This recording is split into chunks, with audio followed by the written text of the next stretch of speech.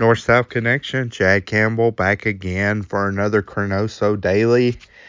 I gotta be honest with you guys, I don't know who in the big brass of the ChroNoSo Daily offices I pissed off, but I am on quite a streak of pretty terrible matches that I'm watching for the ChroNoSo Daily. We had the Moondog versus Terry Funk match from a while back that I nearly drove me mad. And also, I siphoned off the Orsini big event encounter to Tim Slonka, who helped me fill in last time. And here we are at the Saturday night's main event in October 1986, where I drew the Iron Sheik versus Roddy Piper. On surface, this looks like it could be a fairly competitive match. Sheik, of course, a former world champion, which they love to kind of tout out there, even though, of course, he was a transitional champion. Always was the person to carry the bridge from Backlund to Hogan. But, hey, I mean, there hasn't been many WWF champions in their 30-year history up to this point. So the fact that they could call Iron Sheik one of them was something they should utilize, and they did. And he's facing Roddy Piper here, but this is a 45-second match. It's all angle and advancement, which I think on the surface is fine.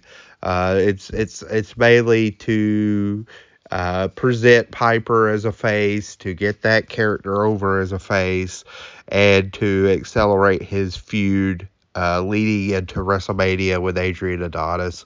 So we have a promo at the beginning of the show with Mean Gene and Piper backstage.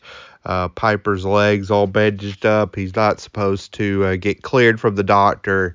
And Piper gives just this insane bugged out promo about how he's not going to back down. He doesn't fight. We show clips of the attack on Piper's pit from Adonis, Orton, and Morocco.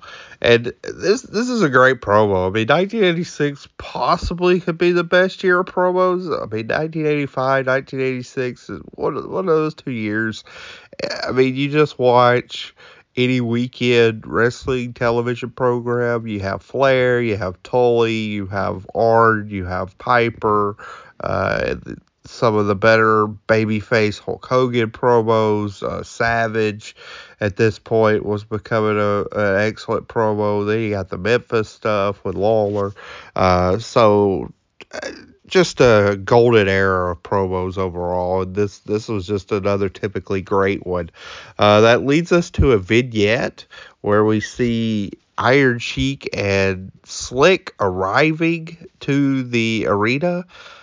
Slick has the audacity to say that he thinks the Iron Sheik's a future world champion, which, all right, buddy, if you think so, but they're ready to go. We cut to the match itself. Iron Sheik's in the ring. He's, feeling confident in himself. Piper, originally, Pedro Morales was going to sub for the Iron Sheik, which late 80s Pedro Morales is very rough. But Piper comes out in the crutches. A valiant effort, comes down the aisle, slams the crutch against Iron Sheik's back, which creates a nasty welt. It was a nasty shot. But advantage is very short-lived as Iron Sheik clubs away, tears the shirt, has a offensive flurry, goes for a suplex. Roddy Piper rolls him up, gets the 1-2-3, big victory. Iron Sheik rolls out of the ring again after Piper uses the crutch again. And him and Slick raise their hands outside thinking they're the victor, which of course they're not. So I don't know. They were pretty delusional. I mean, this Slick's I think a good manager, pretty underrated manager, in the tier below Bobby the Brain and Jimmy Hart. But this was kind of a weird night for Slick, where he looked a little foolish and presented the Iron Sheik as this great competitor, based on what we saw. And then Piper, just celebrates in the ring, has the crutch.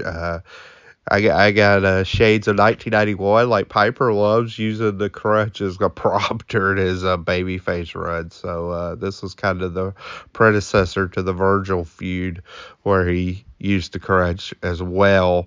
So again, I mean, overall, it's an effective segment. I mean, as a match, like I said, it's 40 seconds. It's a quarter star. But this is something that led us into the feud with Adrian, and it culminated in WrestleMania 3 with Piper riding off to the sunset. So October, we've already shot the big angle that leads to that feud that culminates at the end of March. So long-term booking again on display at WWF around this time. As a match, this is nothing. Hopefully by next installments on ChroNoSo Daily, I'll be able to bite into a better match itself. That's a teaser. As don't look now, but I have a double dose of Junkyard Dog versus Harley Race coming. So I'm still probably going to be looking for another good match to cover on these ChroNoSo dailies. But hey, that's the luck of the draw. All right, that's it for me. Thank you for listening each and every morning to these ChroNoSo dailies. Until next time, this is Chad Campbell signing off.